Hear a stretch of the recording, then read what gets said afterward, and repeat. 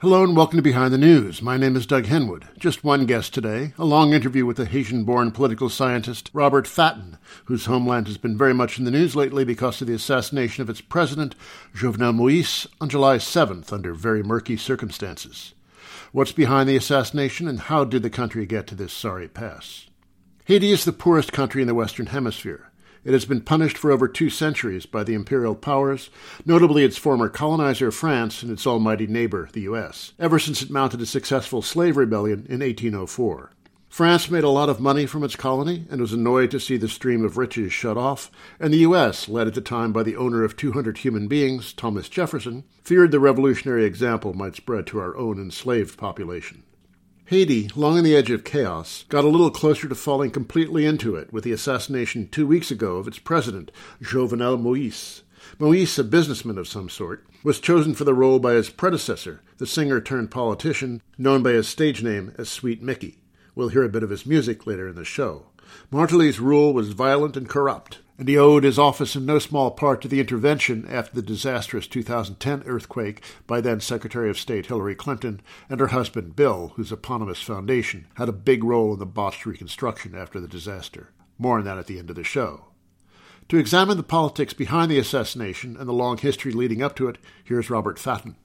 Fatten, the Julia Cooper Professor of Government and Foreign Affairs at the University of Virginia, has been on this show several times, first in 2004 and most recently 2016, meaning that he's long overdue for a return appearance. Fatten is the author of several books, including Haiti's Predatory Republic and The Guise of Exceptionalism, Unmasking the National Narratives of Haiti in the U.S., published a few months ago by Rutgers University Press. In the earlier book, Fatten argued that post-revolutionary Haiti never developed a productive economy. Its elite has enriched itself by stealing resources through political connections. In the most recent one, he explores some strange affinities between the very rich U.S. and the very poor Haiti, notably a sense of a special status conferred by their revolutionary origins. Of course, the U.S. has long had the means to act on its sense of mission, often to the detriment of the outside world. For Haiti, exceptionalism has long been a psychological compensation for extreme material deprivation. Okay, here's Robert Fatten. Do you have a theory of the assassination? Who's behind it? What they attempted to accomplish? No one, I think, really has offered a good theory. I mean, Jovenel Moïse had enemies. He was not a popular president, but I don't see any real force, even those who opposed him, who would have killed him. I'm saying that because assassination of presidents in Haiti are rather rare in spite of the violence of the politics and in spite of the number of dictators that we've had over the years. But the last assassination is 1915, when a fellow by the name of Guillaume Sam was not assassinated in the same way. He was attacked by a crowd of Haitians who really disliked him because he had invited the United States. And that clearly was not to the liking of those Haitian people. So he was killed by that mob. And then obviously the United States entered Haiti and occupied the country from 1915 to 1934. But the killing of Moïse is puzzling. He had made a few enemies in the private sector. But on the other hand, it is the private sector to a large degree which put him there as president. I don't think the international community was against him because, in fact, the United States was supporting him and supported his idea that his term could be prolonged by a year. He had promised elections. So there, I don't think there was a problem. It may well be that the whole thing was a settlement between different forces. And the accounts of the assassination are really bewildering. No one can understand how in the heck a bunch of mercenaries could penetrate the house of the president without even finding any type of resistance. There was no shooting between the so-called mercenaries and the Haitian security forces. There are 3 perimeters before you get to the house of the president. One is a police station at the entrance of the main road that leads to a small road where you get to the president. But all of those intersections, you have some security. And then you have obviously the private security, the security detail of the president, which is supposed to be there. The chief of police has said that there was supposed to be 24 security people in the residence itself, guarding the residence. But he doesn't want to answer the question, the obvious question. Were they there? He doesn't want to answer that. And clearly there was no shooting against those security people because no one has been injured or killed except the president and his wife. And then there is the other bizarre fact that the room of the president is supposedly some kind of a mini bunker. You close the door and you're not going to get in there because the door is a special door. I assume that he must have known the person who was coming to his room, to his bedroom, because otherwise, why would he open that door, especially that he was on the phone saying that my life is in danger, please, and come save me to his security forces. There was a report last night about that, a very detailed report. So he's hearing people shooting in the air because there was no other struggle between security forces and the so-called mercenaries. So how do you get there? And he's calling and he can't close the door. It's a very, very strange thing. But the powers behind the assassinations, I don't quite see what they would have had to gain from it. You know, they've accused a weird Dr. Sanon. Oh, that's a very bizarre story. Nobody who knows. Yeah, I don't buy that story. I don't think that guy has, he may have been duped into thinking that he was going to be the next president of Haiti because that guy is an evangelical, and you have plenty of those guys in Haiti who think that they have a mission and that God has anointed them to become president. And that guy said that, in several YouTubes. He said, I'm the savior of the country, God. So, and they even sent a letter to the State Department saying, this is the guy, he is the leader, he is going to save. It's mind-boggling. Now, what seems clear, at least from my perspective, is that some people in the security apparatus were part of that whole plot.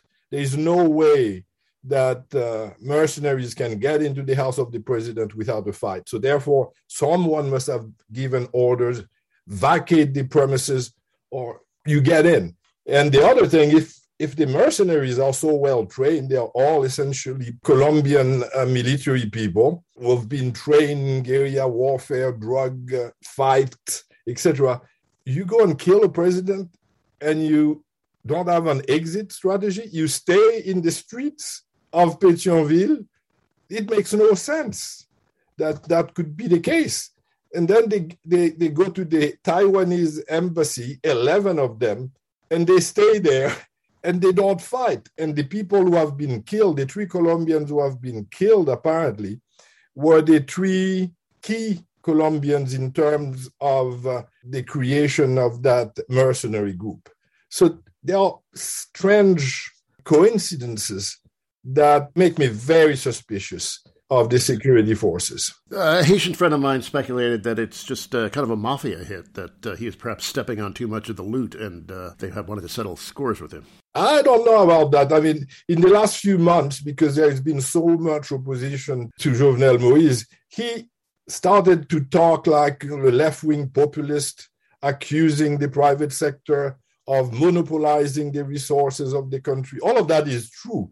But it's a very convenient thing to say when you are really under siege and you're trying to mobilize popular support. I don't think many Haitians bought that because the fellow was engaged in all kinds of corruption. Now, there might have been a deal that was so big and that he was involved in it and something of this sort might have happened. But frankly, the typical way to force a president now in Haiti is to just tell him, your time is up, there is a plane waiting for you, and bye-bye. This has been the case of Aristide. And this, to a large degree, was the case of Martelly, the previous president who actually put Jovenel Moïse in office, because the elections that led to the Jovenel Moïse presidency were completely contested and really fraudulent. And Moïse was the protégé of Martelly. So, any theory at the moment seems plausible because the whole thing is so crazy, so bewildering, that it's impossible to understand rationally. And then you have, the president's wife apparently has said that she was with the president in the bedroom and that they were hiding under the bed, but the president was too tall on his feet, I mean, you hear things, and this is from a report, supposedly a leak, FBI talk with the first lady. But then there is a story today because she had said also that the president had been tortured. Now, apparently from the account in the Miami Herald this morning, when she was found, she said the president had died immediately and that he didn't suffer, which is a very strange thing to say. Because when you look at the body of the president, some really gruesome pictures have appeared, and the autopsy, his right eye was gouged. He had 12 shots in the body, broken wrist, broken leg. That, to me, is not the kind of immediate death. I mean, he must have suffered.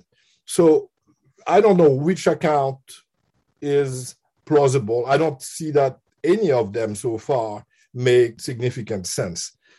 And I think the investigation is ongoing. We'll see if the truth, if it ever comes out, what it will reveal. But at the moment, the rumors and the speculation about who could have been behind is, there are multiple. And some of them, frankly, do not make much sense, but the whole thing doesn't make much sense. So any theory, as I've said, is plausible. I'm speaking with the political scientist, Robert Fatton. Now, this assassination leaves the country essentially without a government now, doesn't it?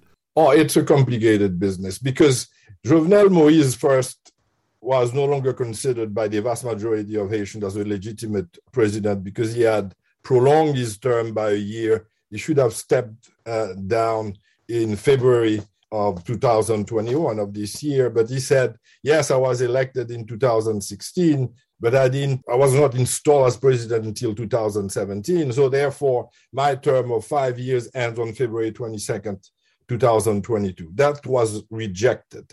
So he was perceived as an illegitimate president, not only because of that, but also because there were all kinds of allegations of real corruption on his part.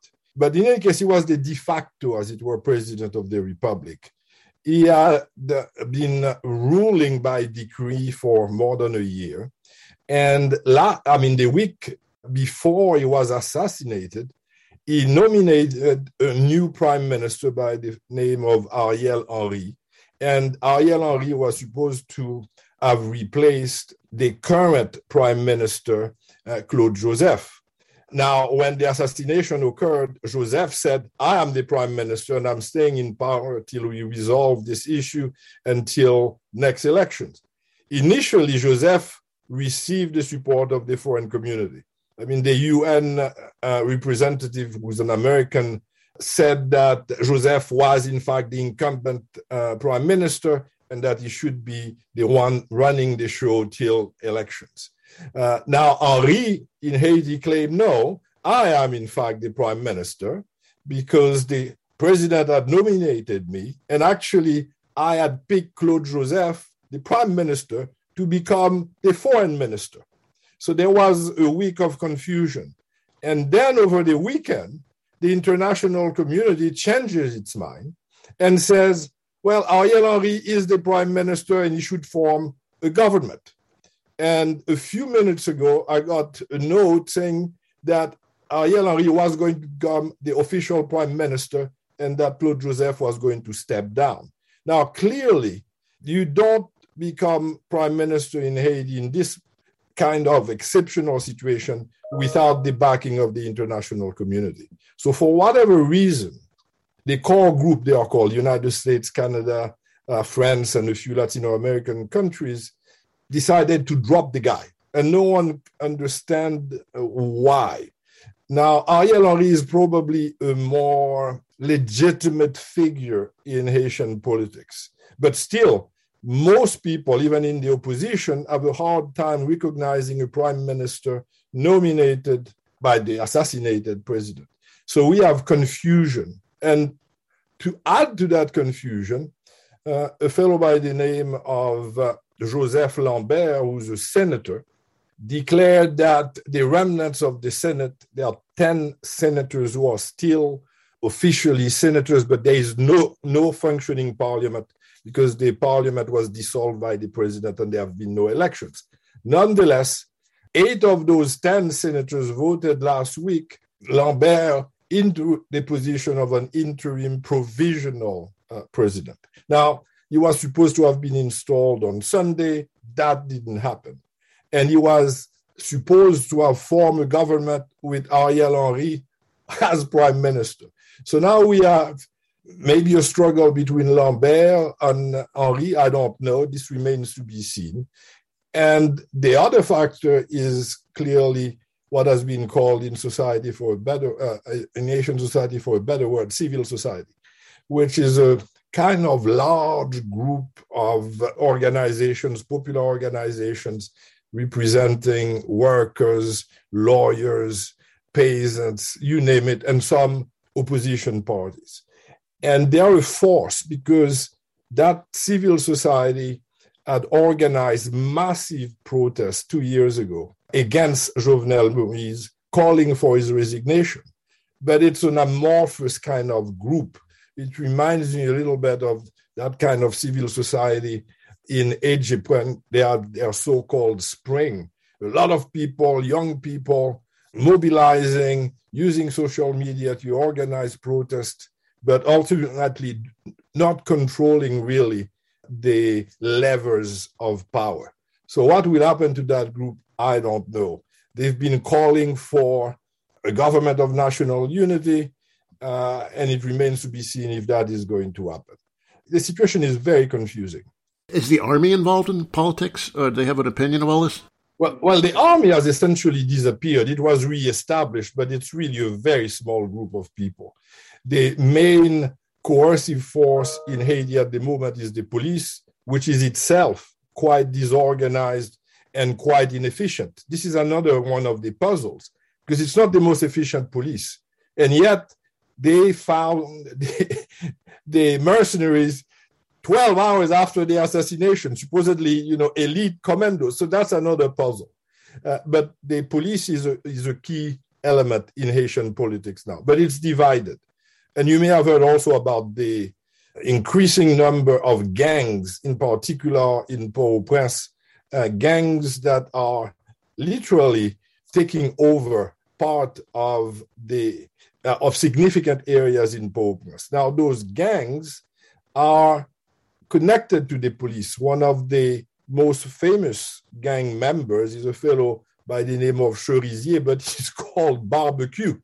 And Barbecue used to be a member of the police. Now he has transformed himself into some sort of Robin Hood, saying that he's going to be a revolutionary, etc., which is quite implausible because he is attacking both very wealthy people and very poor people. But there's a proliferation of gangs. Actually, there's an association of the gangs now, and you can watch them on social media. They are interviewed by the press, and many people alleged that, in fact, some of those gangs were financed by the government so they could manipulate the future elections, and they could also target some of their enemies. Now, gangs in Haiti are not a new phenomenon, but now they are much more visible, and they control much larger area than they used to. And most political actors in Haiti have financed at one time or another those gangs. Now, the problem is that once you finance the gangs, once they get enough money and they are linked also to the drug trafficking business, they can acquire a certain degree of autonomy. So they become dangerous to the government itself, which is very weak. And actually, the gangs control an area in Port-au-Prince which is not that far from Parliament and barely a mile from the presidential palace. So you're talking about a very weird geography of power. And when Parliament was actually in exercise, they couldn't go to Parliament without, massive security because they were fearful of the gangs. So you have a situation where the state itself is collapsing. It has been eviscerated by all kinds of policies and by the machinations of the rulers in Haiti itself. What about the Haitian elite, the ruling class, political side, economic side? Are they? Where do they stand in all this? That is the big question, because the financial elite, if you wish, is light-skinned to a large degree. In other words, people my color. And they control the banking, they control commerce, and there is also another wing that is what we call in Haiti les Syriens Libanais, the people coming from Syria and Lebanon. Now, they may not come from Syria or Lebanon, but if they come from the Middle East, that's the way we call them.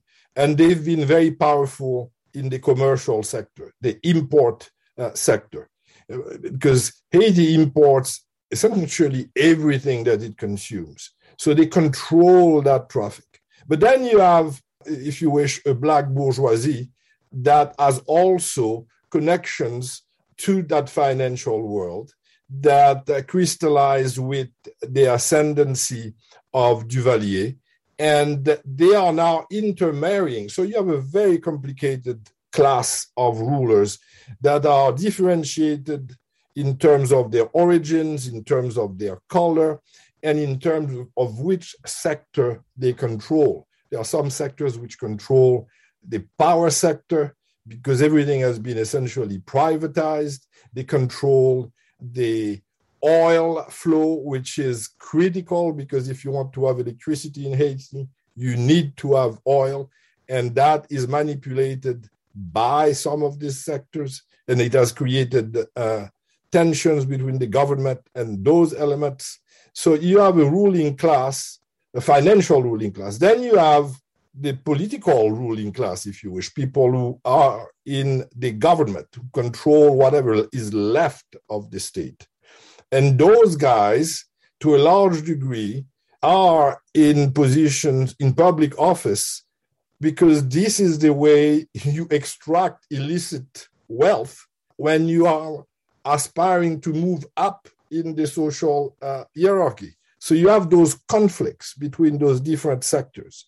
And then you have an educated elite, if you wish, which is critical of those sectors, but it's part of that upper echelon of Haitian society. So it's a complicated ruling class with its own internal contradictions. But what I would argue is that they are all united against any fundamental change in the country. And that's why I doubt that they are behind the assassination, because this creates more chaos and the possibility of a social explosion. And that, to them, is dangerous. But it doesn't sound like it's a very coherent ruling force. It is not a coherent ruling force, and it is rather weak when you look at the international community. The international community, to a large degree, can dictate the terms of any arrangements in Haiti. And that was very clearly demonstrated when that Prime Minister Claude Joseph, the first thing he did after the assassination is to call for American troops, because the power is very weak. And there is a fear that that vacuum could in fact lead to an explosion. And the explosion would certainly not benefit those at the top, because it may actually take also a color dimension, that light skin are very easily targeted and could be the first to suffer any type of social explosion. They're a small group, and there has been that kind of color discourse recently that has been pushed fairly intensely. And even the president was starting to talk in those terms, talking about oligarchs, etc. And it's difficult, for Jovenel Moise to talk about an oligarchy because he's part of it. When he came to power, he had some kind of fake banana industrial complex that was supposed to revolutionize the agricultural sector and export bananas. There was only one verified export, and then the whole thing started to collapse. But he got significant amount of land and money for that particular industrial project. And if you look at his house, it's certainly not the house of an average Haitian, it's the house of an oligarch. But you have those tensions, and you can have that kind of populism appealing to color to mobilize people against particular sectors of Haitian society. That was the first part of an interview with the political scientist Robert Fatton. You're listening to Behind the News on Jacobin Radio. My name is Doug Henwood, back after a musical break.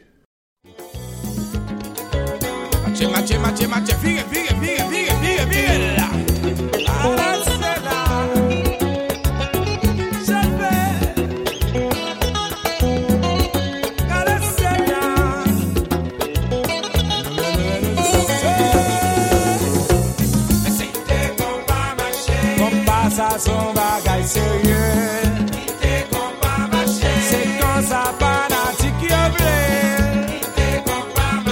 Carlito c'est ça décidé, c'est comme ça moun yo te mandé,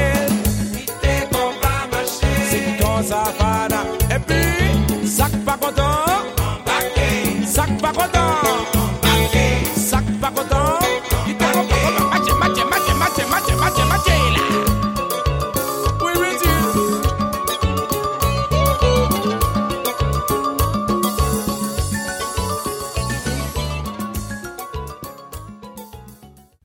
That was some of I Don't Care by Sweet Mickey, the stage name of Michel Martelly, who served as president of Haiti from 2011 to 2016.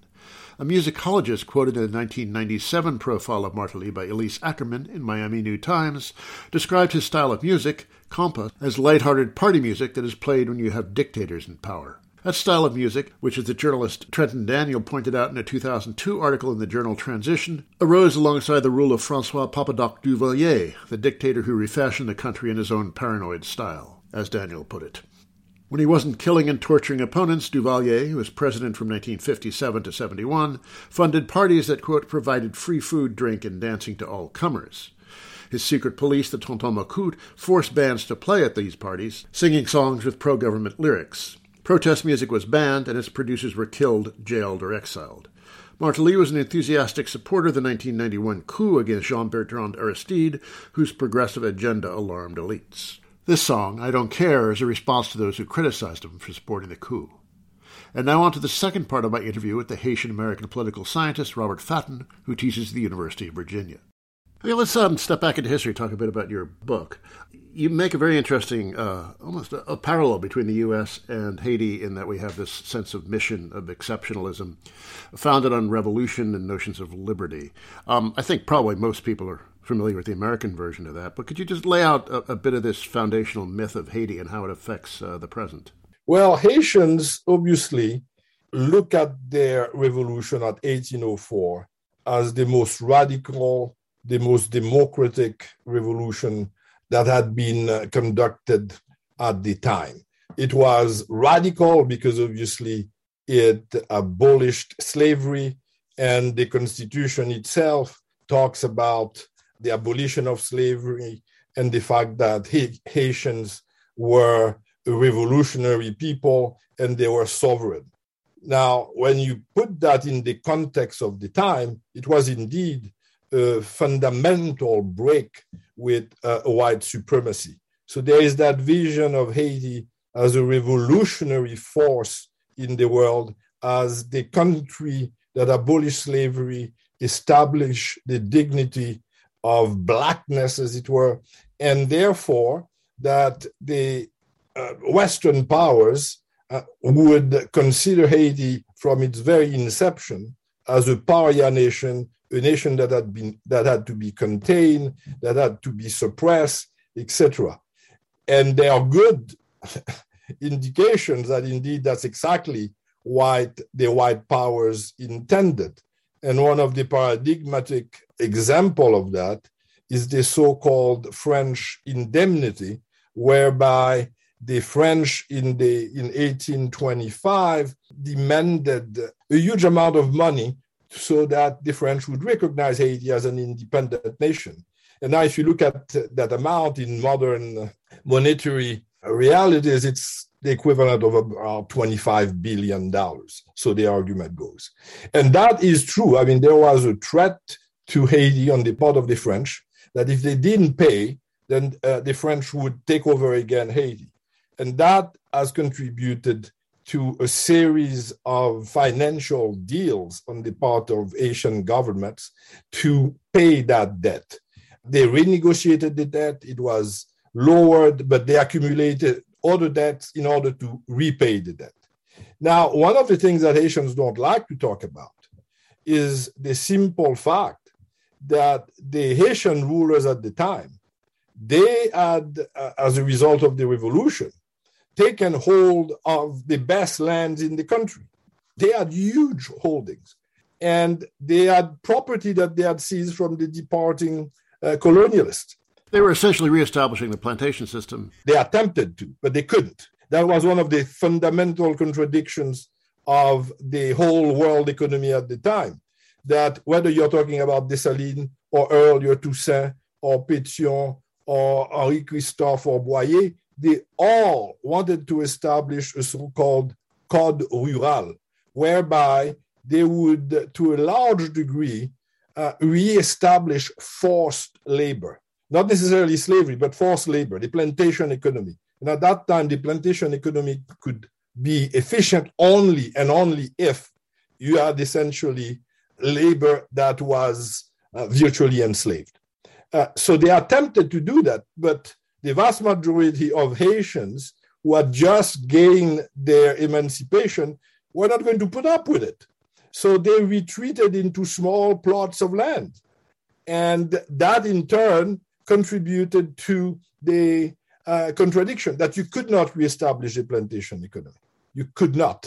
So it never really was a functioning economy. Peasants, it's the whole idea, as we say in Haiti, of Haitian marronage, whereby peasants, whether it was, slaves under slavery, enslaved in the post-slavery period, wanted to avoid the government, wanted to avoid the state, because the state and public authorities were exploitative.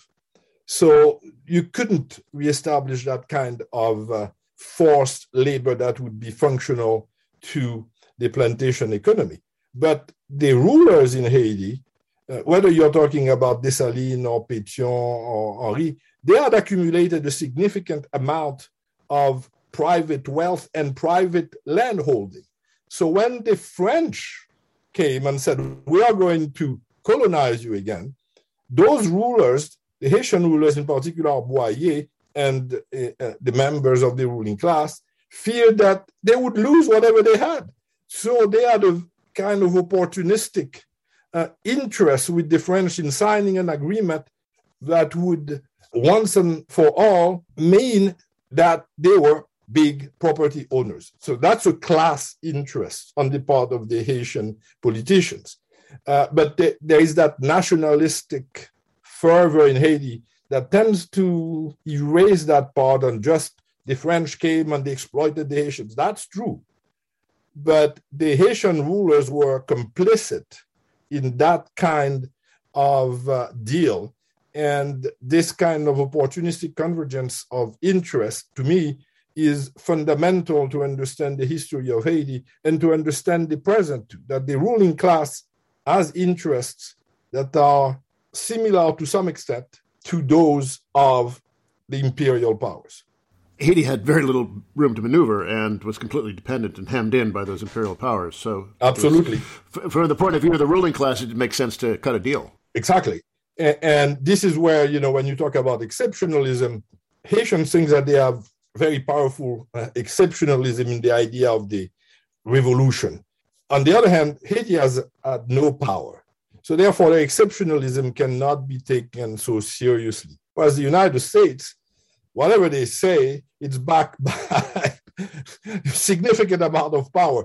It's exceptionalism, but with a difference because you can impose it on others. Haitians have no capacity to do so. And even Dessalines, when he first became the emperor of Haiti at independence time, he sent letters to Jefferson saying, we are not interested in fomenting revolutions in the Caribbean. We want good relations with the United States. Now, Jefferson ignored him. But that's an interesting part of the history that has to be taken into consideration to understand what the heck is happening throughout Haitian history and in the last 30 or 40 years. How has the Haitian elite used race and color to maintain control? You have two extreme sides, if you wish. One is the kind of what we call noiriste interpretation, which would be kind of a black power interpretation. And that is that the light skin, what we call in Haiti mulattoes, are exploitative and they are responsible for all the ills of Haiti. And they have repressed the black majority. And therefore, you need a government of black people to redress the situation. And it's also an appeal to what we call in Haiti Guinea, which is essentially Africa, that we are descendants of Africans, and that's those descendants are the real Haitians. The others are not quite Haitians. And that is, it's a very simplified way of putting it. Then you have the light skin who have the idea that, as they used to put it, le pouvoir au plus capable, which is a veiled way of saying that power should go to the most competent. And obviously, mulattoes are the most competent. So you have those two ideological forces, if you wish, confronting each other. Now, the problem is that the families at the top, the color can change very quickly because of the accidents of biology. And that makes no real sense, but a population can in fact be mobilized with that appeal to color. In fact, Duvalier himself, when he came to power, he was articulating a noiriste ideology. And it had resonance in the population because there is the simple reality that if you are light-skinned in Haiti, you are almost inevitably at the top of the social hierarchy. You have you're well off. You live in the nice areas of Port-au-Prince and Pétionville. So there is a real factual basis for that. But that doesn't mean that you don't have similar people with dark skin. But it is an ideology that is used. And some people have been using it to good effect to get power. And if you look at the political class, if you wish, virtually all people in that class are dark-skinned Haitians. The last more or less light-skinned guy we had was Martelly. And Martelly is kind of a unique phenomenon because he had some bizarre appeal thanks to his kind of bombastic popular music that the vast majority of Haitians liked and listened to and danced with. He had identified himself with that kind of populist, popular sector. But that didn't mean that he had any interest in changing anything for the vast majority of the population. Far from it. I'm speaking with the political scientist, Robert Fatton. So the U.S. occupied Haiti, 1915 to 1934. What kind of heritage did that occupation leave behind?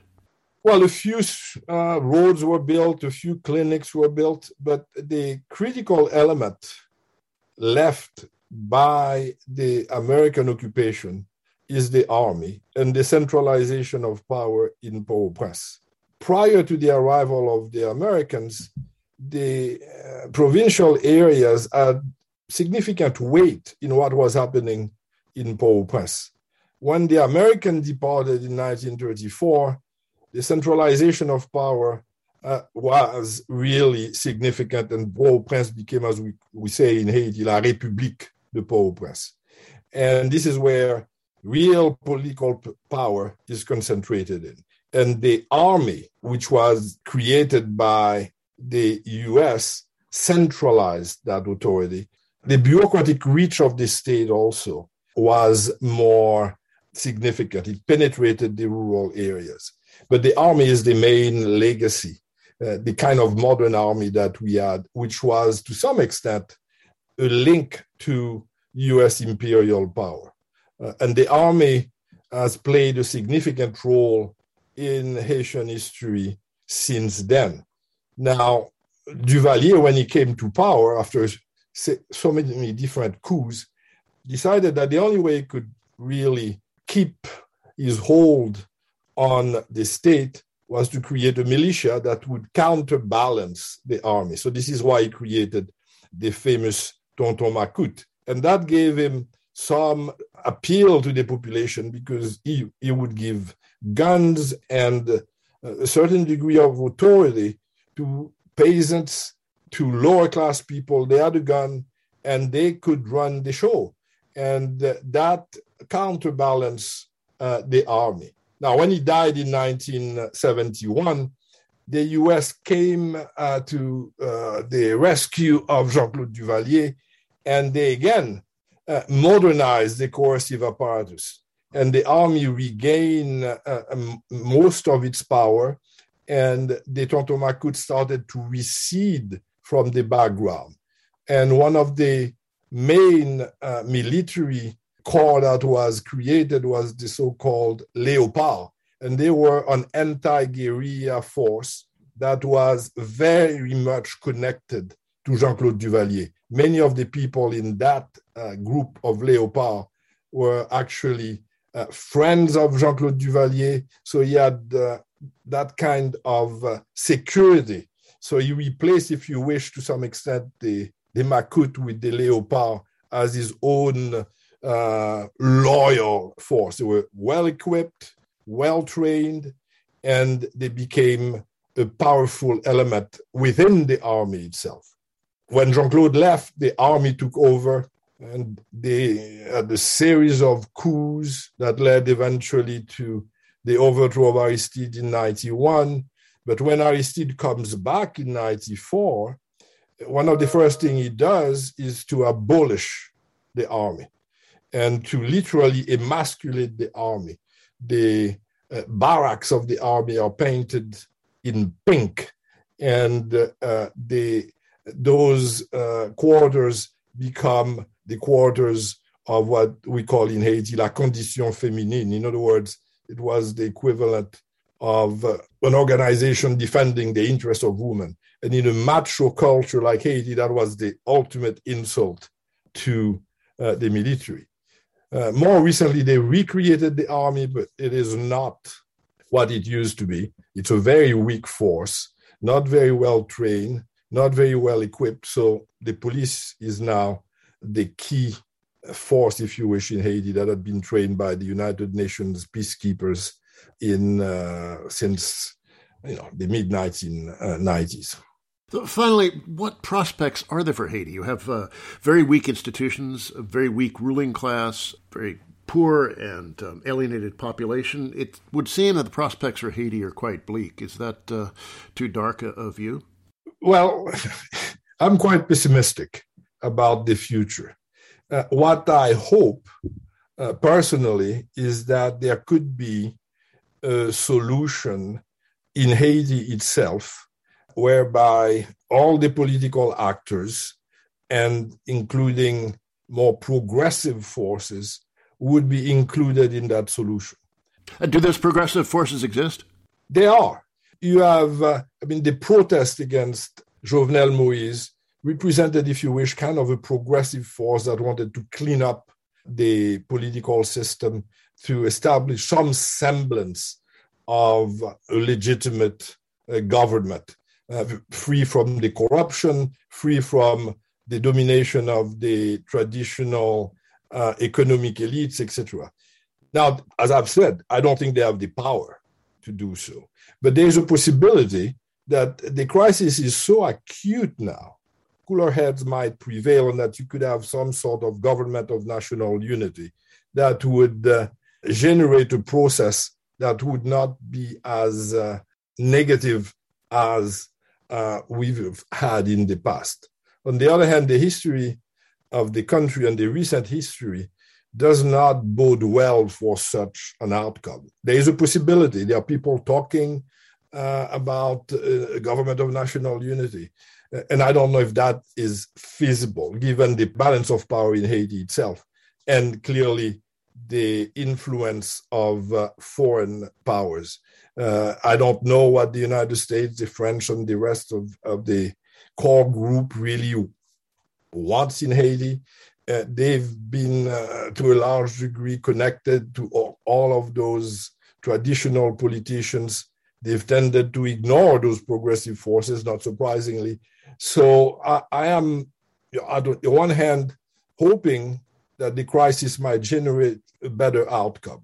But past history indicates that that is highly unlikely and that we are going to get the same type of governments that we got as a result of previous crises. I mean, after all, in 2010, we had a massive earthquake that could have generated a really different outcome than the one we got. But Haitians failed to do that. And to some extent, it was also a failure that reflected the significant foreign interference in the affairs of Haiti and how Haitians wanted to resolve their own problems. Now, and Biden has refused to send troops so far. Do you see him changing, or what's the role of the U.S. been and likely to be? The U.S. role is absolutely significant. Now, I don't think that you're going to get American troops in Haiti, except if you have a complete descent into hell that happens suddenly. I mean, gangs, there's violence. My feeling is that they want to see if they can establish some sort of government that will lead to elections. And if that fails, then I think the U.S. will use the UN, the Organization of American States, and the Caribbean nations to form a peacekeeping force, and they'll come to Haiti. But at the moment, I think they want some sort of government that will organize elections. Now, I think elections in the current climate, this is madness, because no one is going to be legitimate coming out of elections in a situation where you don't have security, where the apparatus to conduct a semblance of fair and free elections doesn't exist, where we don't even have an electoral council. There's a void. So the Constitution doesn't work anymore. There's no Constitution, in fact, now, because it has been violated to such an extent that it doesn't provide any type of guideline as to what should happen. But elections, as they want to have them in September, to me, would only exacerbate the current crisis. You need a period where you can appease the situation, as it were, and you can deal with the gangs in one way or another. You can't have elections when a significant chunk of the population is under gang control, and people are afraid of circulating freely in Port-au-Prince. And then you have the other kind of serious problem that might unleash another crisis, and that's COVID. We've been lucky so far in Haiti that COVID hasn't had the devastating impact that we might have feared, but there is a new variant, as you know, and that new variant may be more of a killing force than it has been so far. We've received some 500,000 vaccines, but I don't know how they are going to be distributed. And that's not much in a population of 12 million inhabitants. So the problems are really acute. The exit from that predicament is very uncertain. I hope for a Haitian solution to Haitian problems, but I fear that this is not going to happen, that the traditional elites and political class in Haiti and the international community is going to try to find a solution that is very similar to past solutions. So therefore, we wouldn't have made any significant progress. We would have another crisis in the medium term. So the future to me looks bleak, but I still have some glimmer of hope that there might be a chance for an alternative. That was Robert Fatton, a professor of politics at the University of Virginia and author most recently of The Guise of Exceptionalism, Unmasking the National Narratives of Haiti and the United States, published a few months ago by Rutgers University Press.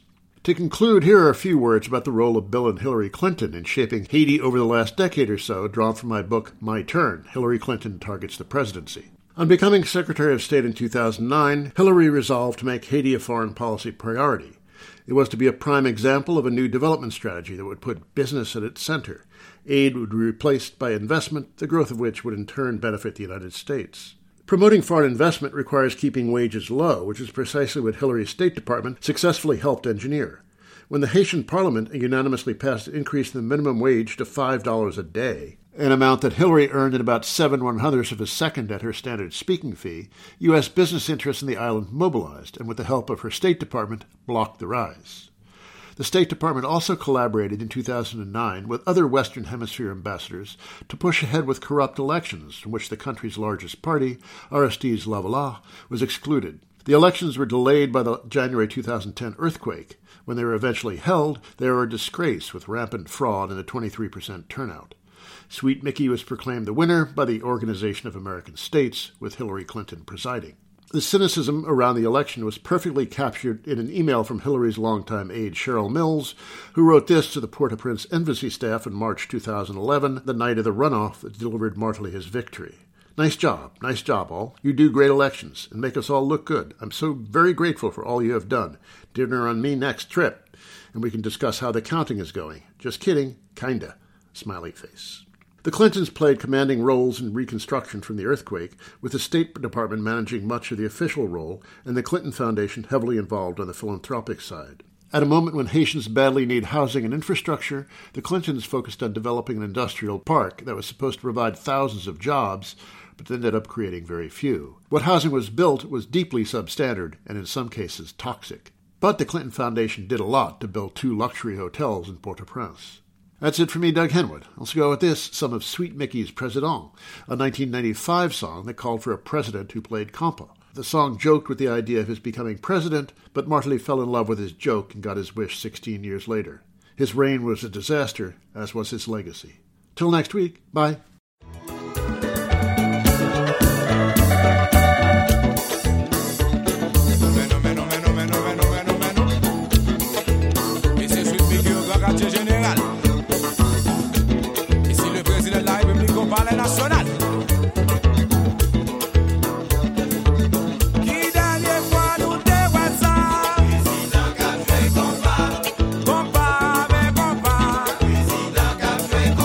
C'est